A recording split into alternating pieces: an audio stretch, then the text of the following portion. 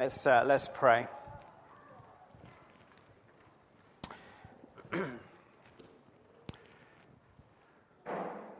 Heavenly Father, we've sung of your love this morning, and we've sung of your glory this morning. And we pray that in these next few moments we would have a fresh apprehension of both. We would see your glory through the written word, and we'd discover more of your love through our words this morning. In Jesus' name, amen.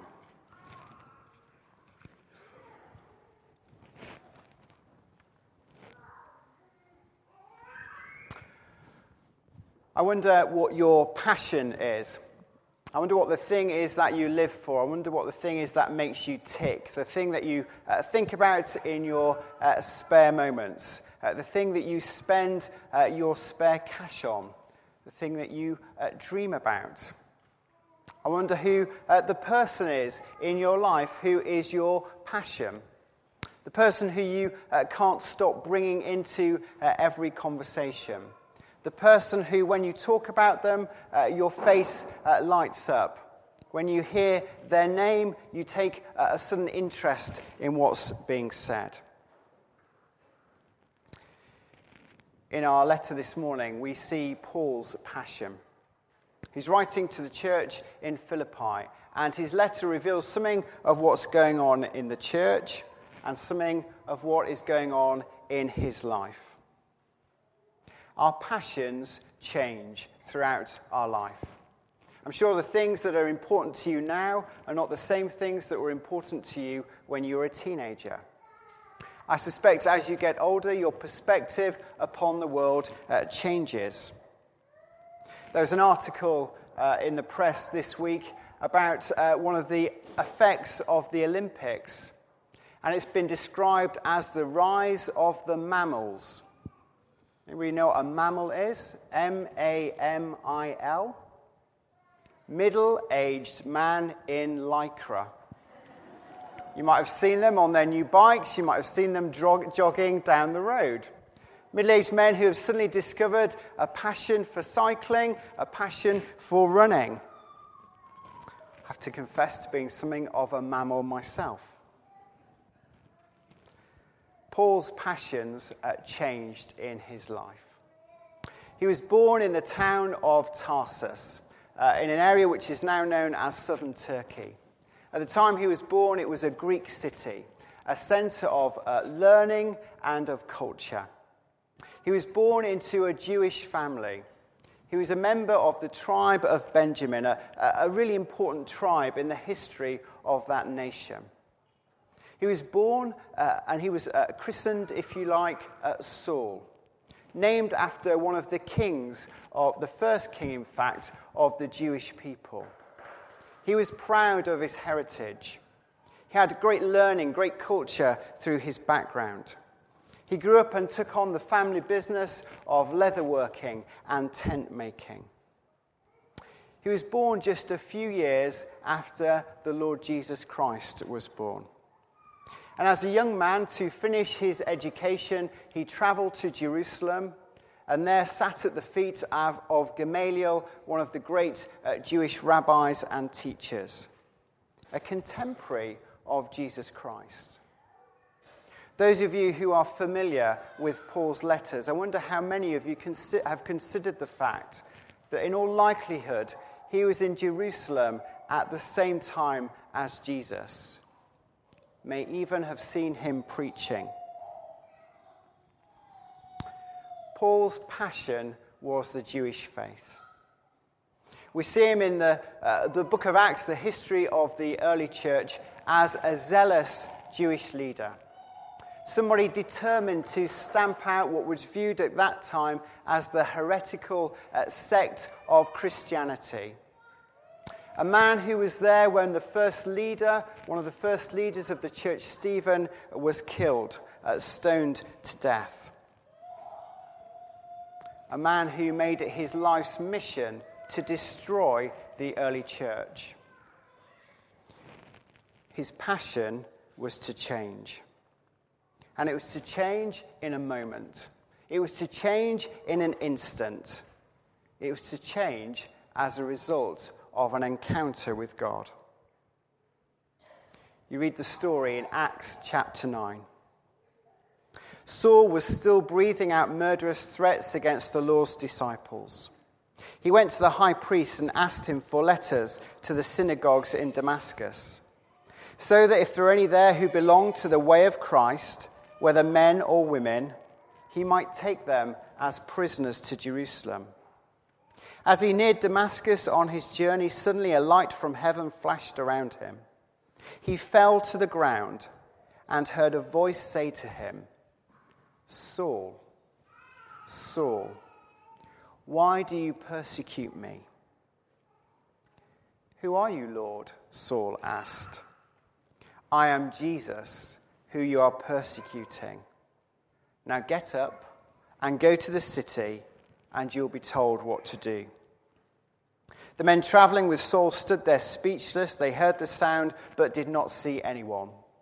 Saul got up from the ground, but when he opened his eyes, he could see nothing. So they led him by the hand into Damascus. For 3 days he was blind and did not eat or drink anything. This encounter with the risen Lord Jesus Christ was to have a profound effect upon Saul. It was to be the defining moment of his life. His life was completely changed around from that moment on. He went from being a persecutor of the church to one of its leaders. He went from being a denier of Christ as the Messiah to being his herald. He went from traveling to destroy churches to traveling to start churches. Before, he'd been concerned with the purity of the Jewish faith. Now his concern was that the good news of God would be taken to the non-Jews. His name was changed. He moved from being Saul to being Paul. This encounter with Jesus ignited Paul's passion and changed his perspective.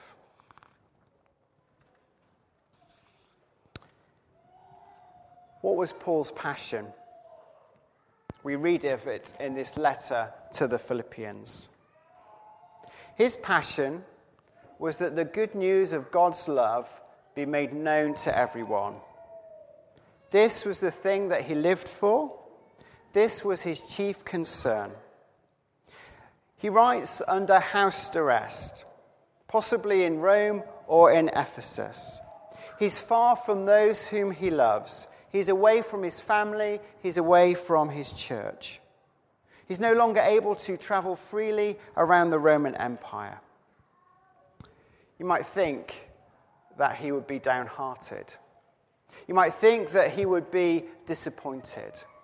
You might think that he would question the providence of God. Yet this letter finds him joyful and rejoicing.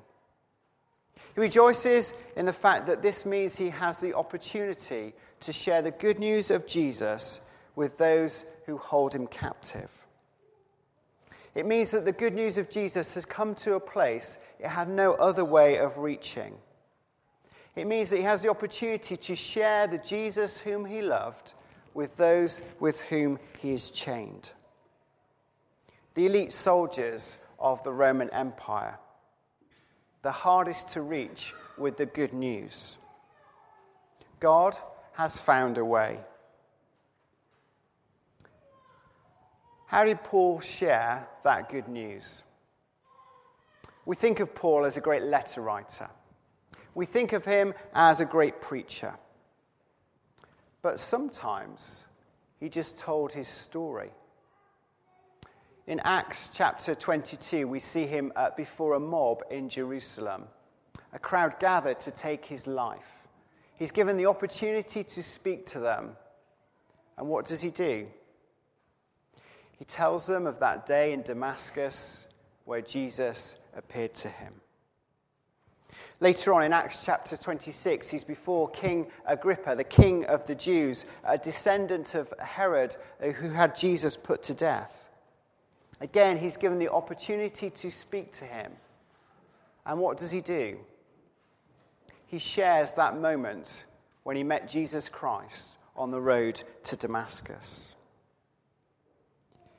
It's when you're in extremity that what is most important to you is revealed. It's when you're squeezed that what's inside of you comes out. Squeeze an orange and you find orange juice. Squeeze Paul and you discover Jesus. I think in chains between two Roman soldiers, Paul shared his story. I think he talked about the one who meant more to him than anything else. I think he told them about the Jesus in whom he trusted. I think he talked about how he met him on that dusty road to Damascus.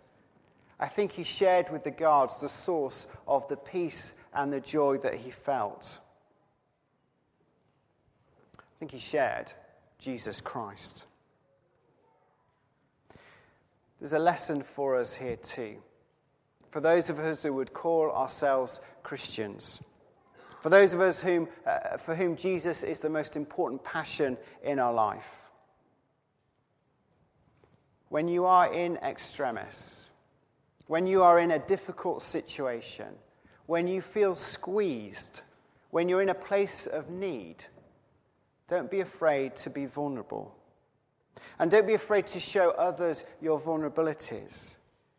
And don't be afraid to be honest about the one in whom you trust. One of the privileges of being a vicar is visiting folk and often visiting them in times of need. Many times I've visited members of this church in hospital, in sometimes very difficult circumstances. And it's not unusual at all to find a church member in that situation sharing their hope, sharing their peace, sharing their joy with those around them. Sharing the Lord Jesus Christ, who is their hope. Sharing the Lord Jesus Christ, who is their strength. Sharing the Lord Jesus Christ, who is their peace. Sharing how they discovered him and what he means to them. We may not all be great preachers. We may not all be theologians. We may not all be letter writers. But we can all share the hope we have within us. And we can all tell the story of how Jesus Christ found us. Paul's passion is that the good news of Jesus be shared. This letter too tells us of his perspective. Your perspective, how you view the world, has a profound effect upon your life and how you see your place within the world.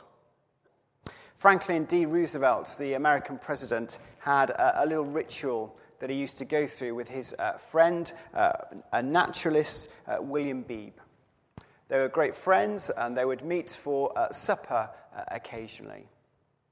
They would eat late into the evening, and then after their meal, they would go out into the gardens. They would look up to the sky, and the naturalist, the scientist, William Beebe, would say this. He'd find the square of Pegasus, a constellation in the sky. And he'd say, that is the spiral galaxy of Andromeda. It's as large as our Milky Way. It has 100 million galaxies. It's 750,000 light years away. It consists of 1 billion suns, each one brighter than our own. And then he and Roosevelt would be silent for a moment. And then Roosevelt would say, now I think we feel small enough. We can go to bed. It's important for us from time to time to remember our place in the universe. To remember, again, that the world doesn't revolve around us. As I keep saying to my children, the world doesn't revolve around you.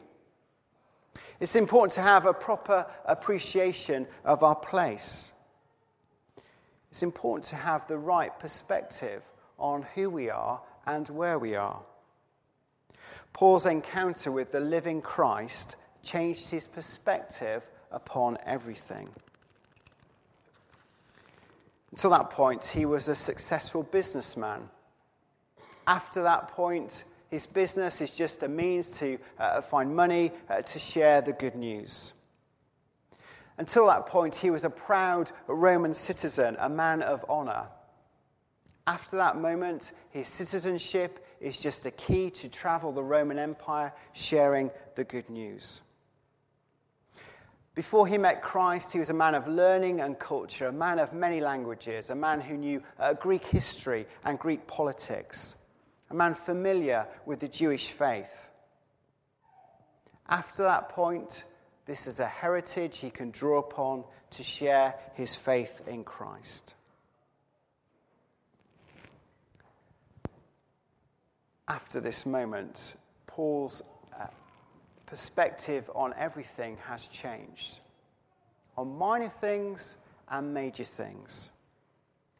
And there's nothing more large looming in the life of all of us than death. And we see that Paul's perspective upon death has changed. Doesn't know how long it will be before he will die, but he suspects that he will soon be executed. And as death approaches, he reveals his perspective upon that event. Is it a tragedy? Is it a loss? Is it a failure of God's love and his mercy and his grace? Or is it something else? Paul writes, "To live is Christ, to die is gain." To die is gain. What a perspective. To die is gain. To live means I can serve Christ, I can honor Christ, but to die is to gain. Why is that? Well, for Paul, to die was to pass through a doorway into the presence of Christ, the Christ who he'd met on the road to Damascus.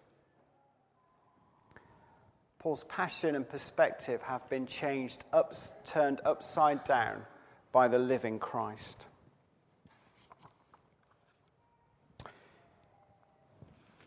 One of the leading churchmen of the 70s and 80s was a man called David Watson, a famous evangelist and preacher, somebody who led a very large church in York, a man who wrote many books. He was known as somebody who had something of a healing ministry, whom God used to bring others to full health and restoration. In his prime of life, he contracted cancer. And he wrote a book of his experience of wrestling with cancer and the effect that it had upon his faith. He called the book Fear No Evil. It's a great book to read. It's challenging and encouraging in equal measures. David Watson died, and he died soon after he finished this book, and he died as a result of the cancer that he had. And he writes of how his perspective upon life and death have changed as a result of his faith in Christ. This is from the final chapter of this book. "When I die, it's my firm conviction that I shall be more alive than ever, experiencing the full reality of all that God has prepared for us in Christ. Sometimes I have foretastes of that reality, when the sense of God's presence is especially vivid. Although such moments are comparatively rare, they whet my appetite for more. The actual moment of dying is still shrouded in mystery, but as I keep my eyes on Jesus, I am not afraid. For Jesus has already been through death for us and will be with us when we walk through it ourselves." I'm sure David Watson could own the words of the Apostle Paul. To live is Christ, to die is gain. I wonder how you feel when you hear these stories. When you hear the story of the Apostle Paul, when you hear the story of David Watson. I hope they challenge you. I hope they encourage you. I hope they spur you on to discover more of the person of Christ. I hope they whet your appetite to see what effect he would have upon your passions and how knowing him might change your perspective on life. But there is a danger for any of us when we hear these stories. They have the opposite effect, that they depress us and they discourage us. That the faith that's revealed in men and women like this seems somehow unobtainable, somehow remote. And their experience seems so different to ours when we face difficulties and trials. When we're in hospital, we feel far from sharing our faith. When we face difficulties, we feel far from secure in our trust in God. Watching the Olympics, I was reminded of a story an American preacher tells, a man called Tony Campolo, of when he was a young man. He was a keen athlete, and his hero was Roger Bannister, the man who ran the first sub 4-minute mile. He tells a story in one of his books of going to see Roger Bannister run and the effect that had upon him.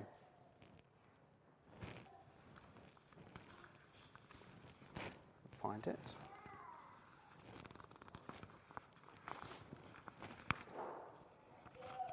Here we go. Too many papers. He goes with his athletics team from his college.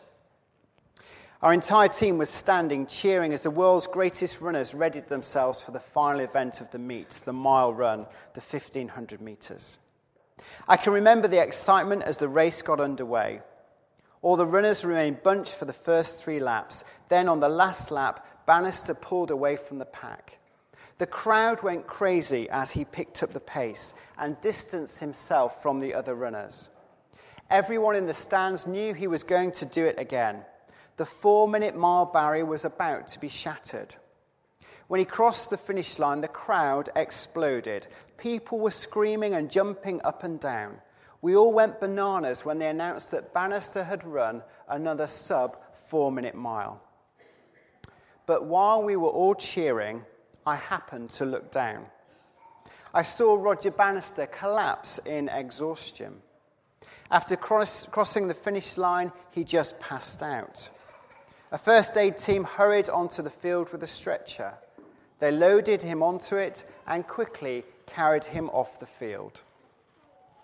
As they were carrying a half-dead Roger Bannister to the emergency room, my coach put his hand on my shoulder and said, "Tony, you're our 1,500-meter man. I expect you to do that." At that moment, as I saw Bannister's exhausted form disappear under the stands, 2 things went through my mind. Number 1, I could never do that.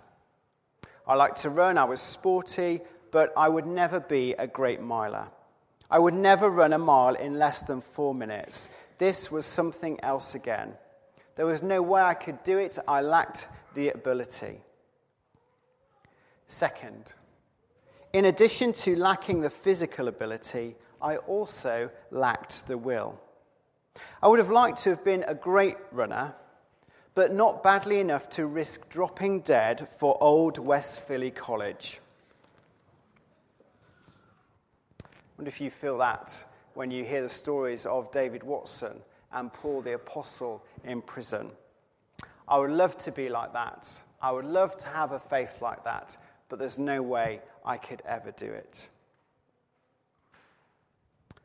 He goes on.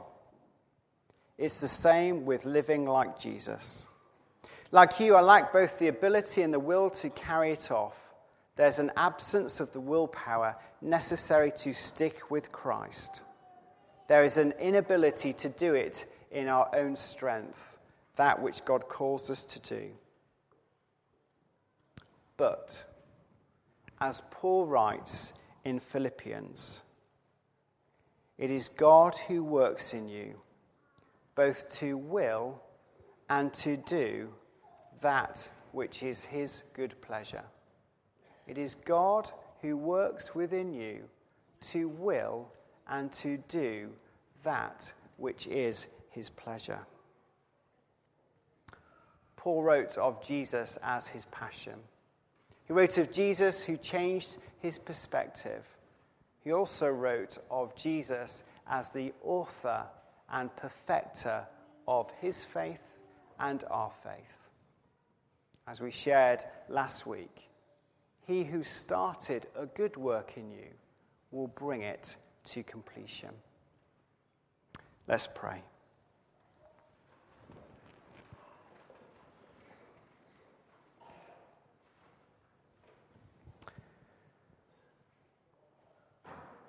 Heavenly Father, by your Spirit, you're at work in all of our lives, sometimes in ways that are invisible, sometimes in ways which are dramatic and